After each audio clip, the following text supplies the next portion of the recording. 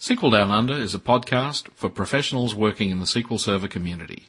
SQL Server is a trademark of Microsoft Corporation. Opinions expressed during the podcast are individual opinions and may not reflect the opinions of SQL Down Under or of Microsoft Corporation. Introducing show number 4 with guest Bob Beauchemin.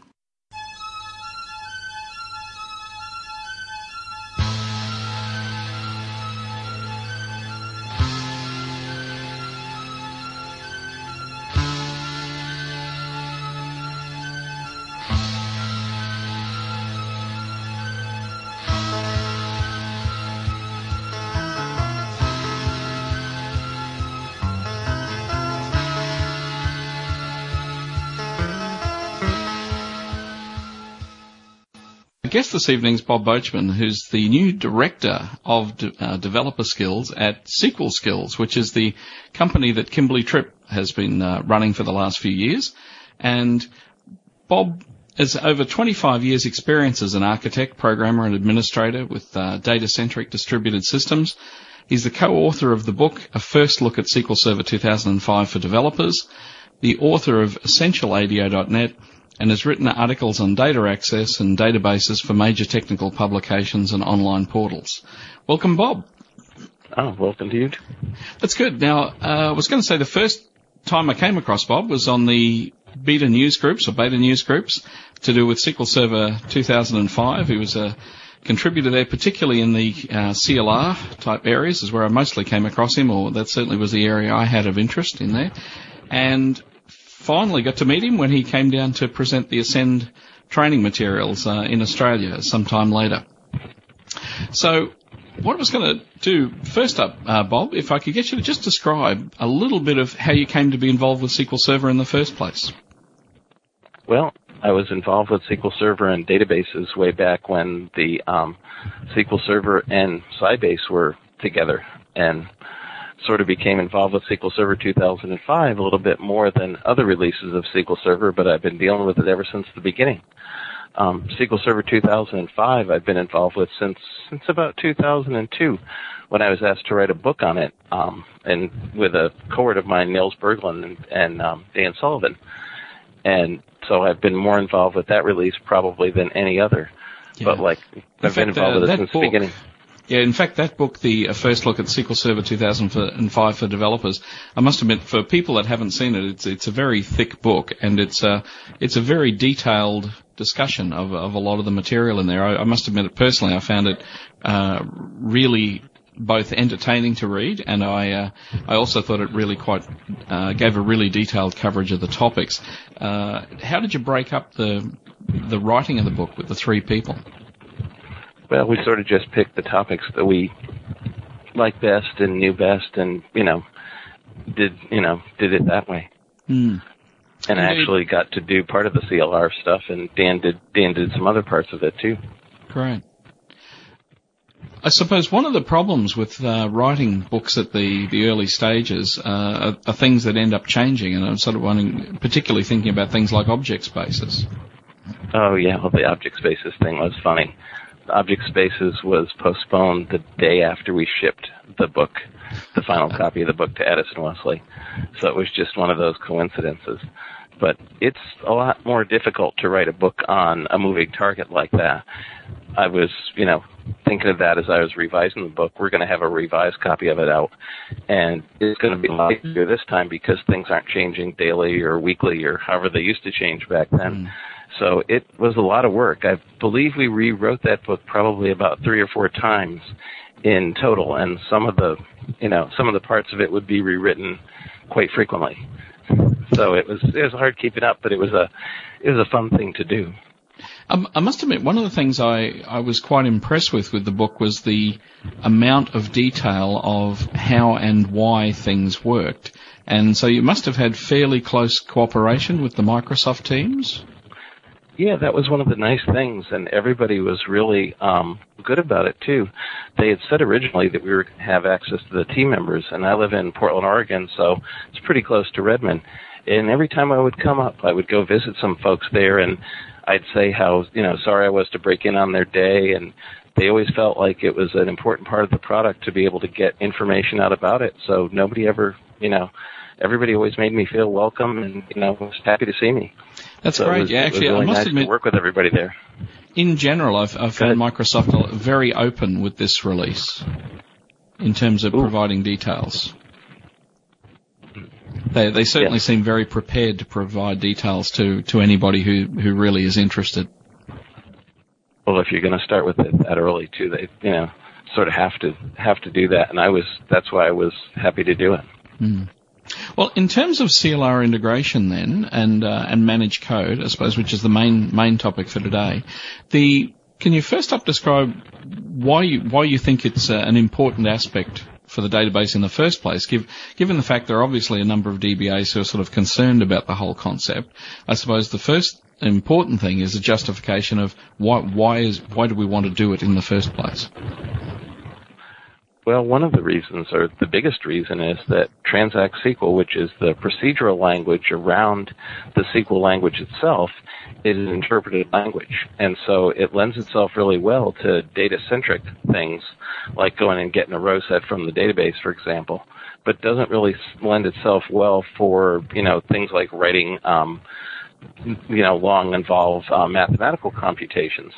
And people wonder why you might want to do that in a database anyway. But you have to remember, too, that if you fetch that data out to a middle tier or a client to do the same thing, if you fetch a lot of data, things are going to slow down quite a bit. So, one of the major reasons to have CLR in the database, I think, is for mathematics-centric programming. One of the things that's also raised this then is the whole discussion about whether SQL Server really should be an application server, given the fact that also we can now do things like expose stored procedures as web services and so on.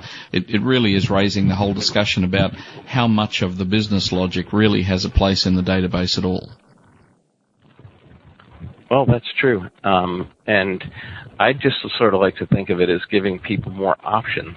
You can do these things in the database, or you can do them outside of the database. And so based upon what I like to call locality of reference, it gives you an option to do things where they make the most sense. Now, it doesn't make sense for every case, and it doesn't make sense for every problem, but it's certainly good to have options. What about the discussion that I've also seen raised, the idea that at least then you can use the same programming language from the client right through the middle tier down to the database? Do you think that's got any significance? Yeah, I've heard that too, and there's a couple of different ways to approach that, that concept. One is that don't think for a second that being able to do your procedural part of your programming in .NET managed code means that absolves the programmers of knowing the SQL language. The real language of a relational database is SQL, and Transact SQL is the parts of it that go beyond SQL with respect to things like flow of control and things like that. So there's a difference between yes, you can use it, and yes, that absolves you from using SQL. So that's the first thing. The second thing is that, yeah, it's possible now, and in fact, even more with the merged providers to be able to use not only the same language, but the same kind of code. Originally, there was the provider that was specific for SQL Server, and it was highly optimized for SQL Server. It was called the SQL Server provider. Yeah, this was system.data.SQL Server as opposed to system.data.SQL Client. Yes, exactly. And because it was optimized, it had so different of a programming model that it was difficult to see what this was going to buy you, except for the fact that you could use the same language. With the merged provider, that's SQL Client, that can be used in the server, it does have some optimizations for the server in it, but the programming model is so similar that even data access code could conceivably be similar, in the client and in the server. With mathematical computations, of course, the code can be almost identical. Indeed. And I suppose one of the possibilities is it does give you a chance to potentially share some assemblies between other parts of your code where there may be function libraries or things like that. Well, I remember talking to members of the team about that, and I've sort of had said something to the same concept in one of my slides, and they said, don't tell people that they can do that because people will think that there's a switch in Visual Studio that says deploy on client or deploy on server. And so I had to promise that I would tell everybody that there is no such switch. But you could certainly, there's a well-known Microsoft example that shows a Witten-Wagner algorithm. And this algorithm could be implemented on the server, could be implemented on the middle tier, could even be implemented if you have a really outrageously, powerful client, could be implemented on the client. And it's something that most people would, do with middle tier servers. But the problem with doing that is that there's so much data that has to be passed around the network to be able to do these computations that sometimes it's, better to do it actually on the server itself. And that code, I believe, runs someplace between 40 and 50 times faster written in managed code than written in Transact SQL. So that's a really good example of how you could do things in different places depending on how it makes the most sense. Indeed. I suppose the other thing it has introduced then are a couple of new objects that we really didn't have at all in T-SQL as well. You mean like thinking in particular, context? I think also just at the level of things like the new aggregates, for example. Oh, yes, the user-defined types and the user-defined aggregates. Those, especially the user-defined types, are really misunderstood. When I first saw user-defined types myself, in fact, in the back in the SQL 99 standard, I thought, object-oriented database. It's meant to make SQL Server an object-oriented database. And I was told in no uncertain terms that it's not really meant for that, it's not really optimized for that, and what it's meant to do is to add new scalar types to the type system. Yes. Things that you might have in SQL Server, like a time duration data type that SQL Server doesn't have natively. The user-defined aggregates are really interesting because the engine is so aware of those things that they can even do the aggregation on multiple threads. There's a method on the aggregate called merge, where if you're doing the aggregation on multiple threads, you merge them back together. And that's how aware the engine is of the user-defined aggregate. So yes, those are things that are brand new and haven't even been in SQL before, in SQL Server before. So maybe if we start by going through what are the things that we can build in using managed code? Okay. Well, in managed code, you can build three things that you could either build in Transact SQL or in CLR, and those are stored procedures, user-defined functions, and triggers. And two things that you can only build with CLR, which are user-defined types and user-defined aggregates. And you put those things, or you build those things in .NET as methods and classes and assemblies, and then you put your assemblies inside the database, and you'd run DDL, and your part of the DDL has a special part called external name. And that's a three-part name that in user-defined functions, for example, refers to the assembly, the class, and the method within the class you want to correspond it to. And the SQL engine, SQL Server engine, just executes that just like it was a normal user-defined function. One of the things I found, particularly with the people coming from a VB side of things, the concept that class as the middle part of that name actually needs to include the namespace as well, if there are any namespaces involved. Oh, yes, that's true. Well, the second part of the name has to be the class name, and the class name can be a compound name that includes namespaces. You can put dots in there. And the separator for the three parts of the three-part name is also the dot. So if you include a namespace, you do have to have, the second part of the name be surrounded by straight brackets just so you can distinguish which part of the class it is. It has to be the entire class name, and the entire class name does include the namespace.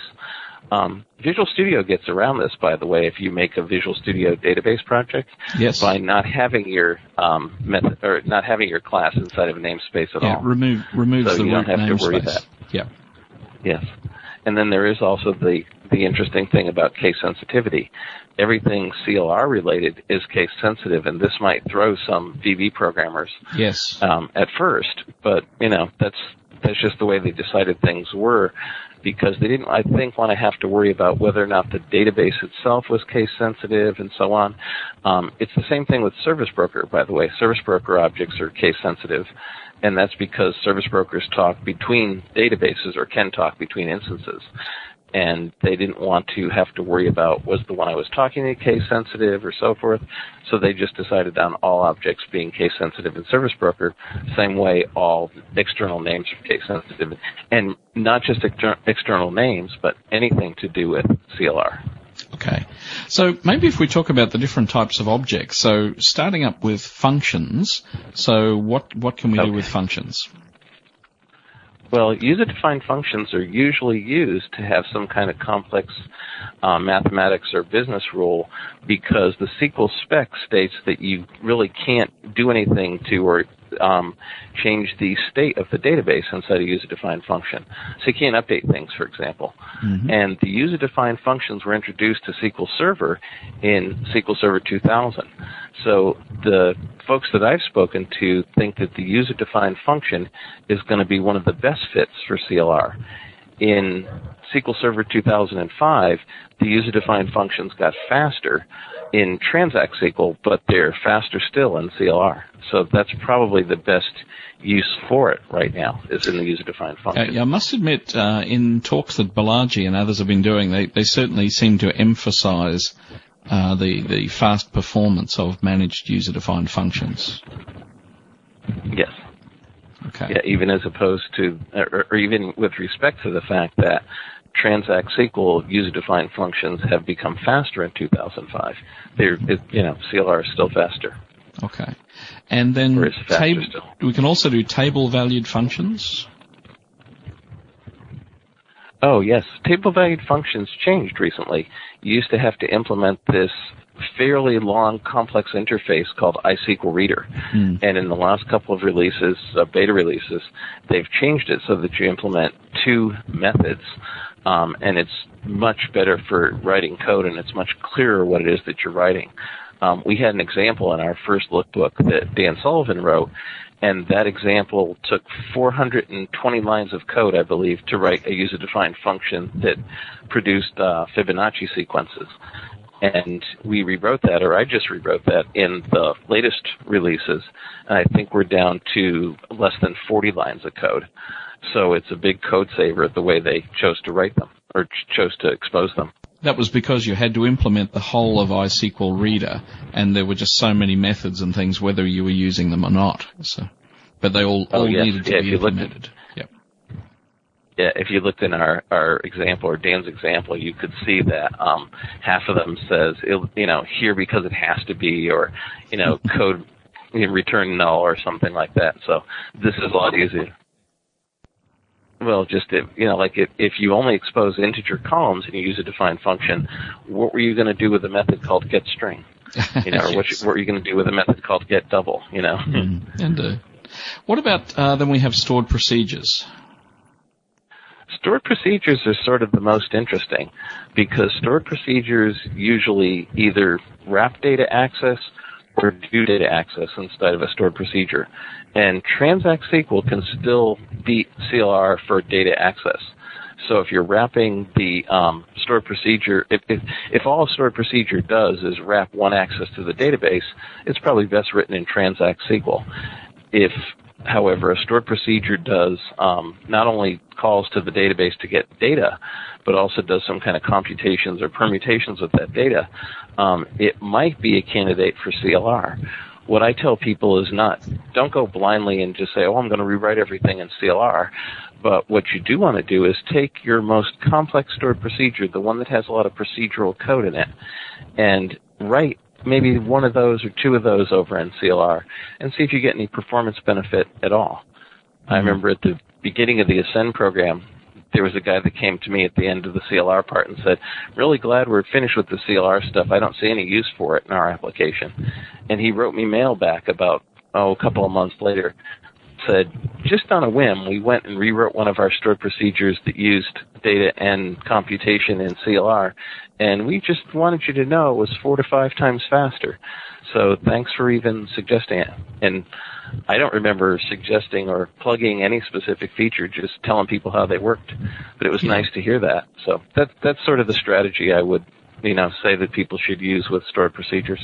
Okay, that's outstanding. And the other one that is similar to what we can do today are triggers. And yeah, triggers are kind of an interesting case because in most triggers you don't want to do anything specifically to, return a result set or, do anything with data inside of it. Maybe you just want to see if certain rules are being followed. And so the trigger doesn't really have that compelling a reason all the time to be written in CLR. There have been people, though, that have written triggers for things like writing to message queue, for example. And if you want to do something outrageous to access external things inside of a trigger, things external to the SQL Server instance, you might want it. But the trigger is probably the most difficult one to motivate among all the CLR functionality.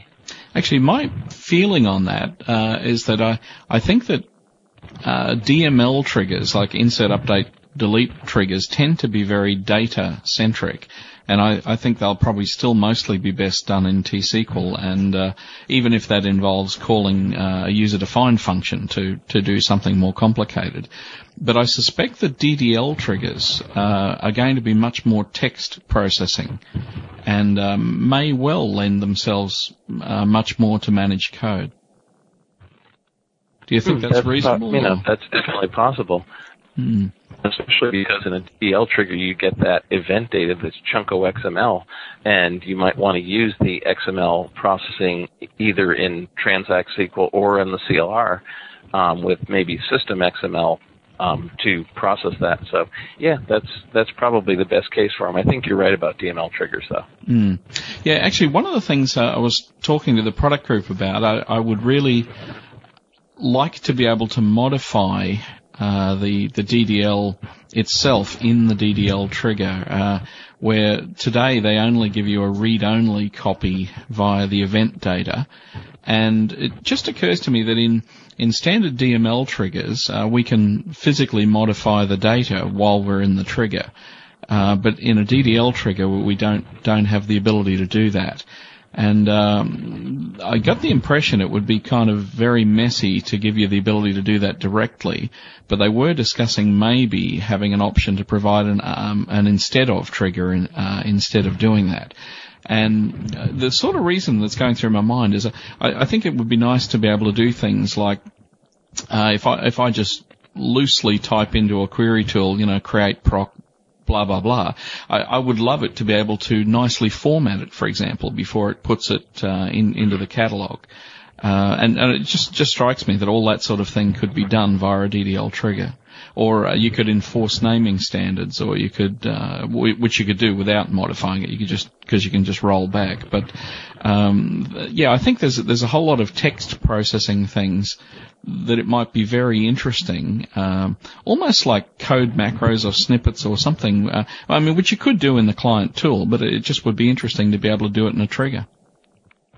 Yeah, that's true. I remember the DDL trigger that you wrote when you were at the class. Yeah. That when you got so tired of watching me by mistake put things in the master database to keep we've all done people that. from putting anything inside the master database. Yeah. In fact, yeah. Well, class is probably the only way you dare do anything like that. Yeah. No, that's good. Well, so we might take a break then, and then after the break we'll come back and talk about the new types of objects and also talk about database security and stability. Sounds good. As well as community resources such as this podcast, SQL Down Under offer mentoring services and both private and public training options. If you need to get your project back on track, or if you need to get it off to a good start, why not give us a call? We have also recently introduced a series of online courses available in both Asia Pacific and US-UK time zones. In particular, the first course that's offered in this series is Query Performance Tuning. You'll find details at www.sqldownunder.com.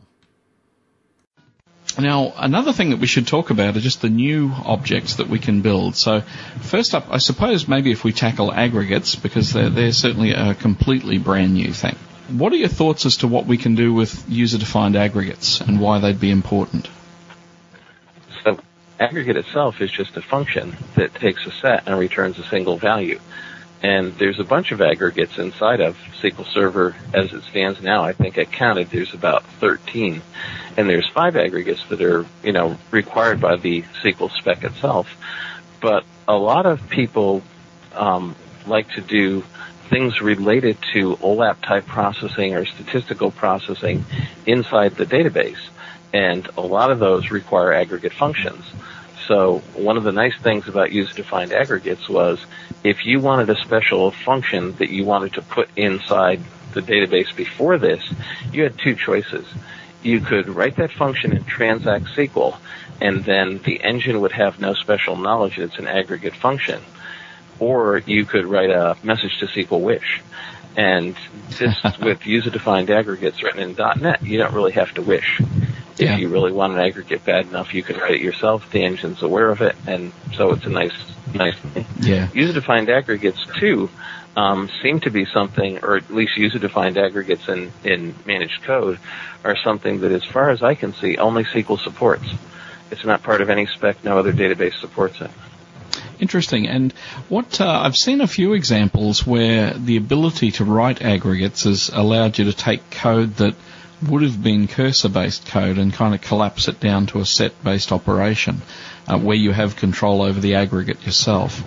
I think also what's sort of interesting, I suppose, is just the basic, if you're not happy with some min-max and so on, I mean, just the fact that you can build your own if you really need to. But, for example, I've seen some people suggesting maybe they want average and they want to be able to have a different version, so whether or not it deals with null values or not, you could then have control over that sort of thing. I'm not sure about that one. I mean, Transact SQL has ways to get around that, or solve that specific problem. But there are aggregates that you might want, especially with respect to the user-defined types, that you may not have directly supported inside a SQL Server, and it, might be a good place to do that. When we were looking for aggregates to write for our book, one of the things that I noticed was that since the Oracle database doesn't have a specific analysis services server, they do a lot of OLAP type processing inside the database, and so they have many more aggregates that are exposed inside the databases in their language than SQL Server does. Yes. If you wanted some of those aggregates, or if you were converting an Oracle application to a SQL Server application, this would be a really good use for them. Yeah, that's actually really good. So if you're doing Oracle migration, this is another area where this might help you do that. If you're dependent upon functions that, or aggregates, that are part of that product but not part of SQL Server. Yeah. That's really good. It makes operations with databases that do things differently a little easier. And I suppose, as you say, where we've now got user-defined data types, that's right, you can now define aggregates that apply to those data types that are sort of domain specific. Sure, so the one I always do is like a simple example that's the sort of hello world example, is the point, and then you can use the aggregates to add points together. There is sort of a limitation to the user-defined aggregates and user-defined types, though, in that they can only save state that's up to 8,000 bytes. They can't save more than 8,000 in this release. So that limits or makes it trickier, at least, to write some of the aggregates that you might write by saving every value, for example. Yes. Now, that leads us into user-defined data types, and as you said, this is not intended to be like the complex types in the ANSI spec. This is really intended to extend the scalar type system. Actually, it's sort of interesting that all the best examples I've seen really are extending the scalar type system. Nearly every example I've seen from Microsoft has things like point and triangle and so on. Well, multi-value is different than non-scalar, too. I mean, they can be multi-value, but, for example, if a point represents exactly 1 point on the Earth or 1 point on a two-dimensional plane, that really is something that represents one fact. Yes. I always start out with Dan's example of the date data type, and the date actually has 3 different values. When people think of dates, they think of month, day, and year. Yes. Now, you wouldn't ever store, or you could, but you wouldn't likely store month, day, and year in 3 specific integer columns inside a database. Sure. And in fact, date is represented usually by a number of seconds since some magic date. So although date has multiple values, date really is a scalar data type.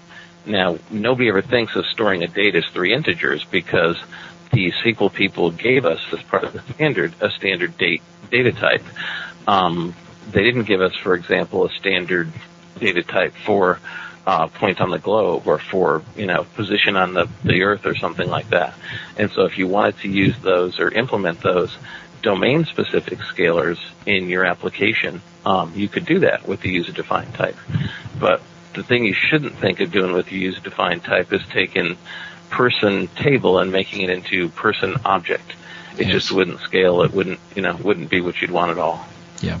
The other reason for that, I think, is also the lack of some of the other object-oriented aspects. So a lot of people not realizing, I was talking to people during the week, for example, and they were surprised that the lack of inheritance, for example. If I build a stored procedure that takes animal, I can't pass dog to it. Right.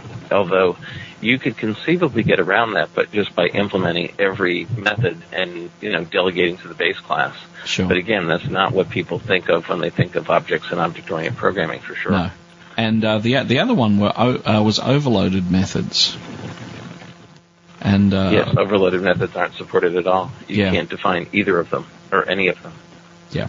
So I think those two do tend to also help preclude use as a general purpose sort of object-oriented database. So, but I mean, who knows? I mean, they may change in the future. There's nothing that prevents you from using inheritance, though, in your own internal implementation. Yes. Or using, overloads in your own internal implementation either. As long as you as long as you don't try and define those to Transact SQL, you're fine. Yep. It's just that Transact SQL has nothing in its catalog to say, oh, this class, derives from this class, or this is really an overload of that method. It doesn't do, the resolution at runtime that an object-oriented system would do. So this allows us to build variables and columns in tables and so on using these user-defined types. I suppose one of the next things that comes up, you can normally do with a type are comparisons, so sort of less than, greater than, equality, things like that. So what happens there?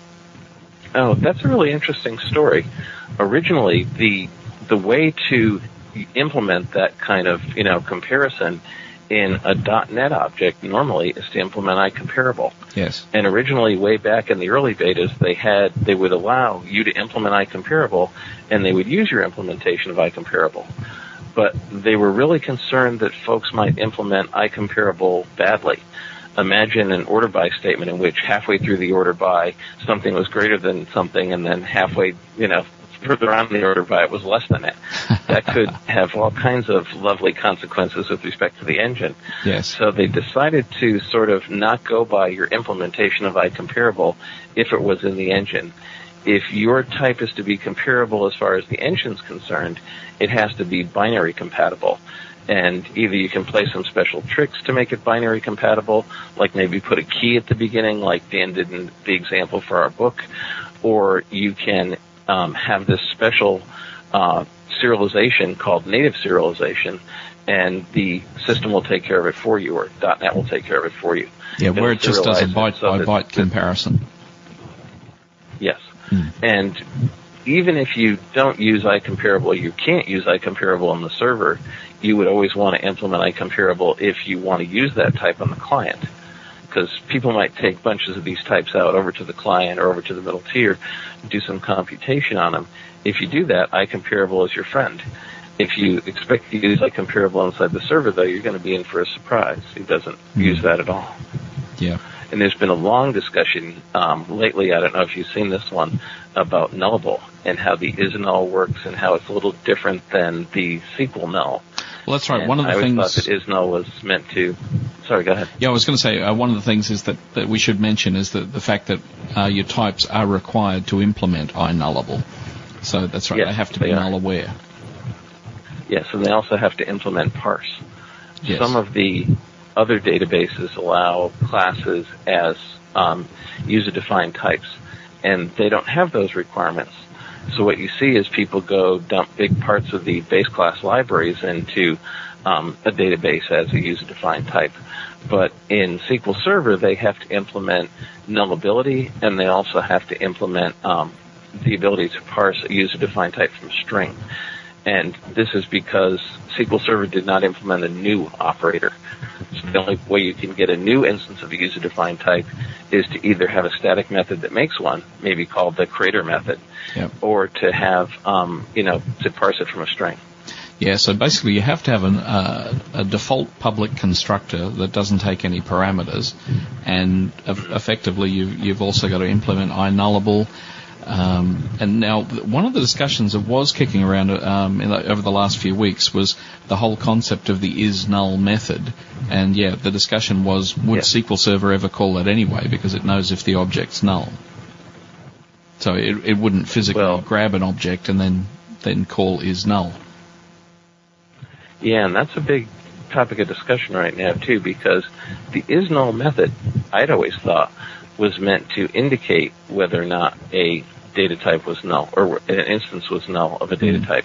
It comes from, or the big implementers of it have been system.data.SQL types. And so in system.data.SQL types, where they are all single-valued structures, there is also a special property called value. And isNull apparently indicates that value is null. It does come out, though, one-to-one correspondence that also indicates whether or not the instance is database null.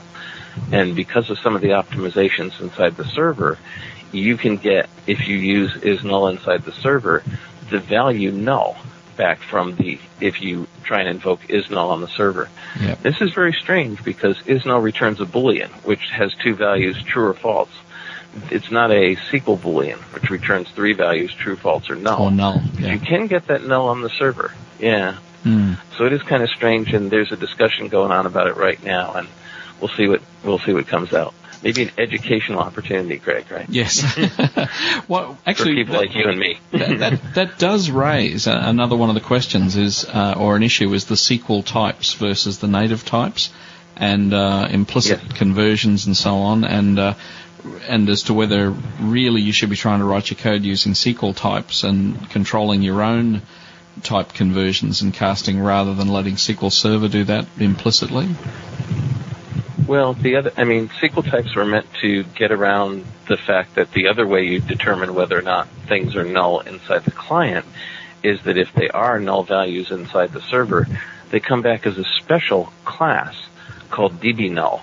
And you look for dbNull.value to be true. And the strange part about dbNull, the class, is that it really can't be cast to any of the other classes. So you can't say, oh yes, make this a null just in the client. You have to replace the entire class, or you have to replace the entire object by a different class.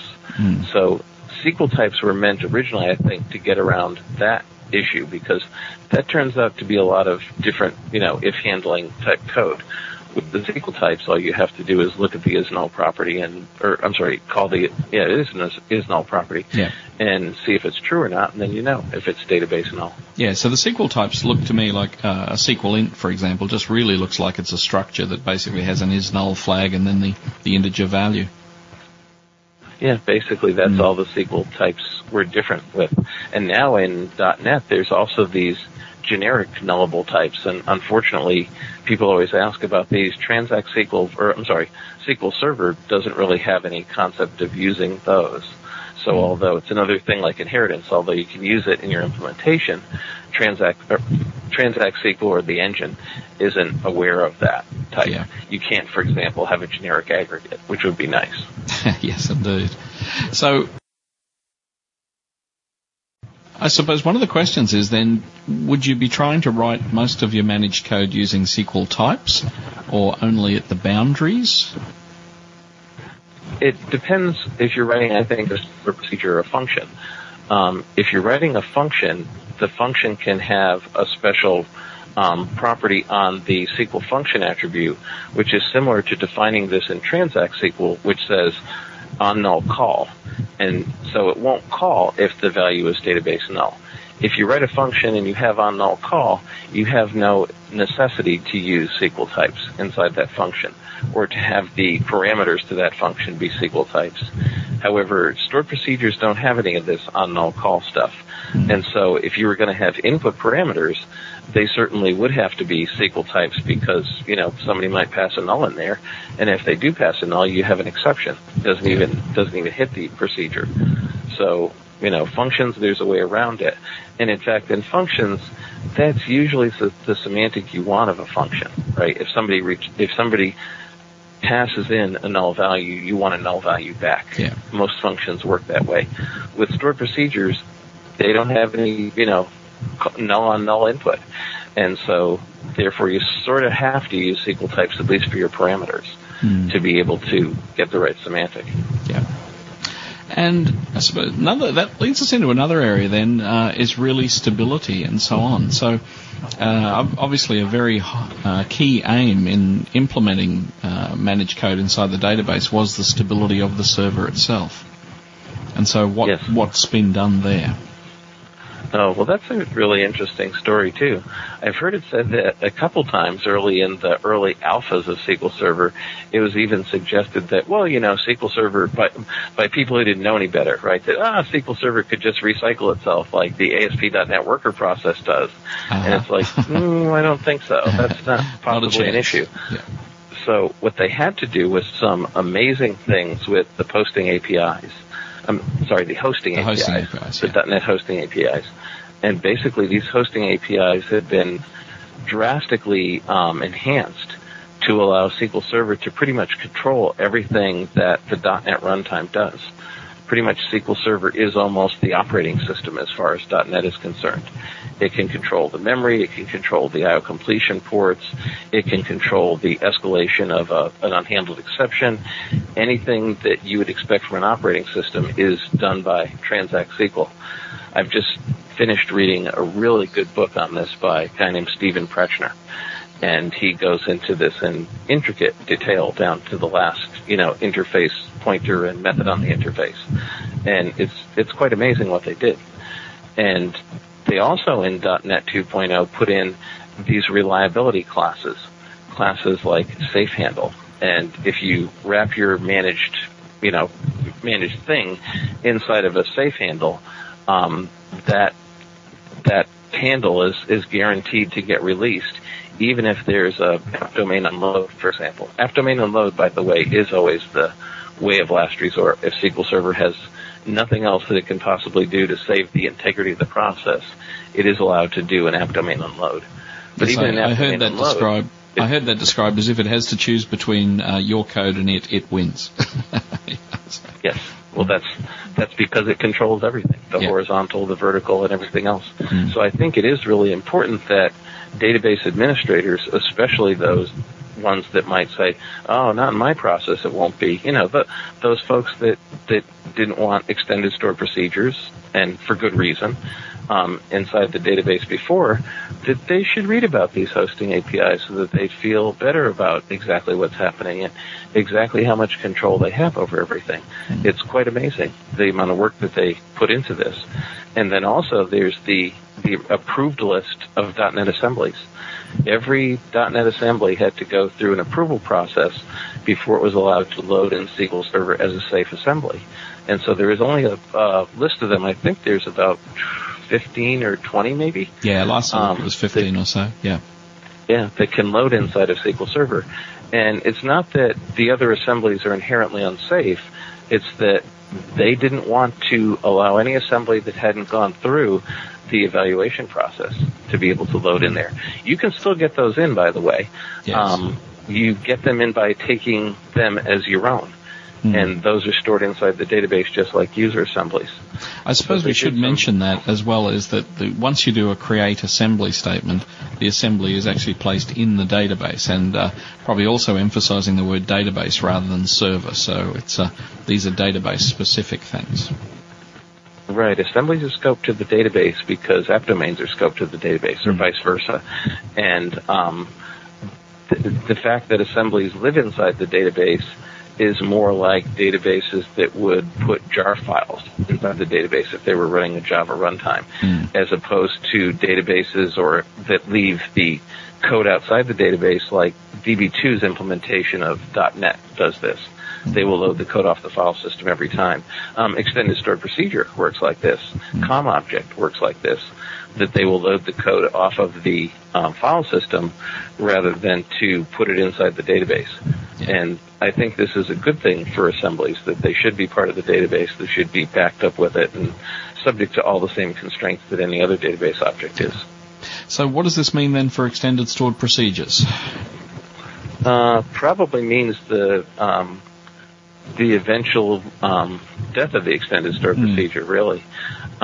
You can write your managed code in managed C++ if you want to, so there really isn't that much of a speed issue there at all, and extended stored procedures were fairly dangerous because although they couldn't branch to location 0, at least on the main thread, and cause an exception, they could write over SQL Server's memory buffers. Yes. So even unsafe assembly is safer than the safest extended stored procedure. Do you think Microsoft will rewrite a lot of their own extended stored procedures as managed code? That's debatable, because some of those, I remember doing a talk on extended stored procedures once and was amazed about how much of the different things that you would think of as part of the server are actually written as extended stored procedures. Yes. Rather than integrated into the SQL Server.exe. So those I don't think they'll write over. They've already taken responsibility for those. Those are part of the server as far as everybody's concerned, and that's just the same.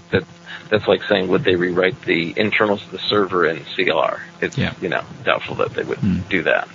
Yeah, I must admit, if you look at, I think the naming conventions are a giveaway, where originally they were all XP underscore, and the standard system stored procedures are all SP. But now, if you look at the folder containing in Enterprise Manager, you look at now Management Studio. But if you look at the extended stored procs, I mean, there's quite a lot with SP underscore something now that are extended stored procs. So I think there must have been quite a migration of code into extended stored procs, actually.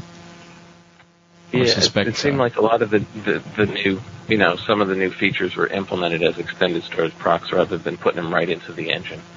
Another interesting thing about extended storage procs is if you go to the Books Online now and go to the Programmer's Reference section of the Books Online and go to the extended stored proc section of that, first thing it says in the extended storage proc section is extended stored procs will be deprecated in future versions. You should use CLR. Yeah. So that's a pretty straightforward, statement of intent. Now, another aspect of that, I suppose we should also mention that when the assemblies get loaded up and placed in the database, it can also place additional files in there as well as the assembly. Yeah, it can put any file you want. You can associate a text file that's called notes to self with an assembly if you want. The usual reason that it's done, though, is that if you're in development, of course, you would do this in production. You could debug a CLR stored procedure. And one of the things that you that you must have to debug a stored procedure is you must have a PDB file, must have a symbols file. And so the thing that this is mostly used for is to get the symbol file into the database as well.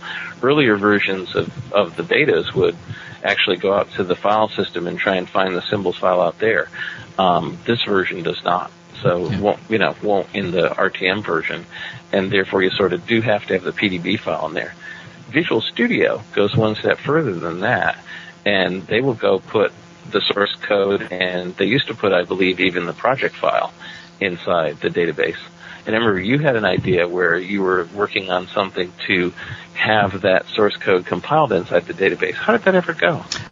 Well, what I've actually done with that is I was a bit keen to try and build probably a user-defined function that effectively took a string that said which language you wanted to build the code in, and then maybe another string that actually contained the code, and returned back a sequence of sort of hexadecimal as ASCII, so that could actually be used in a create assembly statement to generate the code directly. But it was just I was thinking that effectively the command line compilers and things were already on the machine anyway. And one of the concerns I have a little bit down the track is just how we're going to go with versioning of assemblies and so on.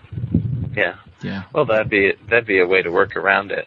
Although the DBA could just have the compiler on our desk too, and maybe do that at just the time you come around with the code. But sounds like an interesting idea.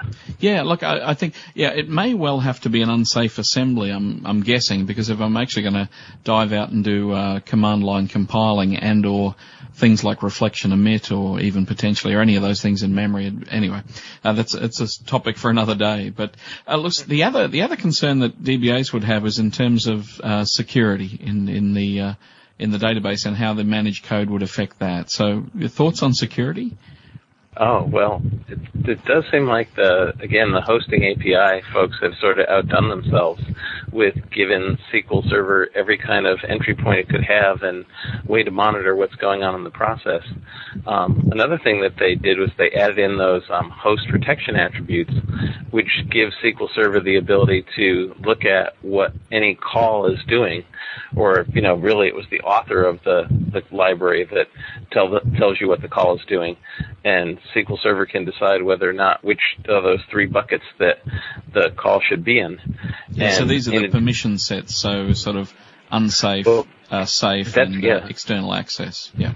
Right. Well, that's what they do to sort of say what should be in what permission set, because there's certain things like MS Core Lib that has a lot of functionality you'd want to use inside of it. In fact, you couldn't really function without MS Core Lib, but it also has some fairly unsafe stuff like system.threading, and so they had to have a way to distinguish, at a more micro level than the assembly level itself. So that's what the host protection attributes are about. But I think after what I've been reading lately, I would sort of tell any DBAs that, had any questions about how this worked, that the best thing they could do is sort of read about the hosting APIs themselves, so that they're sort of convinced that this is, there's no way that people could go around the security that's built in. In fact, I used to sort of dare people to do that at the beginning. It's like, let's see if you can load an assembly from an unsafe assembly, or let's see if you can, start your own app domain or things. And a lot of people tried to do it, but very few people were actually, did anything that could be even considered hurtful. Yeah. Well, look, that's great, actually. Well, that sort of runs us pretty tight to time. I'll certainly make a point of getting you back another day where we'll talk about, I'm sort of interested in assembly versioning and alter assembly and all of those sort of issues, which I'm sure... Oh, that's a whole other... Oh, yes, a topic for another day. But just the last thing is just what you've got coming up yourself, and so in terms of books or presentations... Oh, well, we're going to be doing another revision of the SQL Server 2005 book. It's going to be done after RTM this time, so hopefully, things will sort of quiet it down a bit. And I've got a lot of stuff going on with the new company. That's good, the SQL Skills company. Yes. Got a lot of gigs going on with them. And also I'm going to be doing a couple of talks at SQL Pass. I'm going to be doing a 2-day pre-conference at SQL Pass. Oh, in Dallas, yes, in September. Yes. And talk after that on XQuery and XQuery tutorial, just on the language itself. Great, yes. No, I'm presenting a session myself at SQL Pass, and they've got the MVP Summit there at the same time, so it should be a really interesting group of people. Oh, great. Well, I'll see you there. Yes, indeed. And if you're in Hong Kong the week after that, I'm going to be doing Tech Ed in Hong Kong. I won't be there, but I'm sure some of the people listening could possibly be. So that's great. Oh, great. Well, thank you very much, Bob, and we'll hopefully catch up with you soon. Oh, appreciate it. Okay.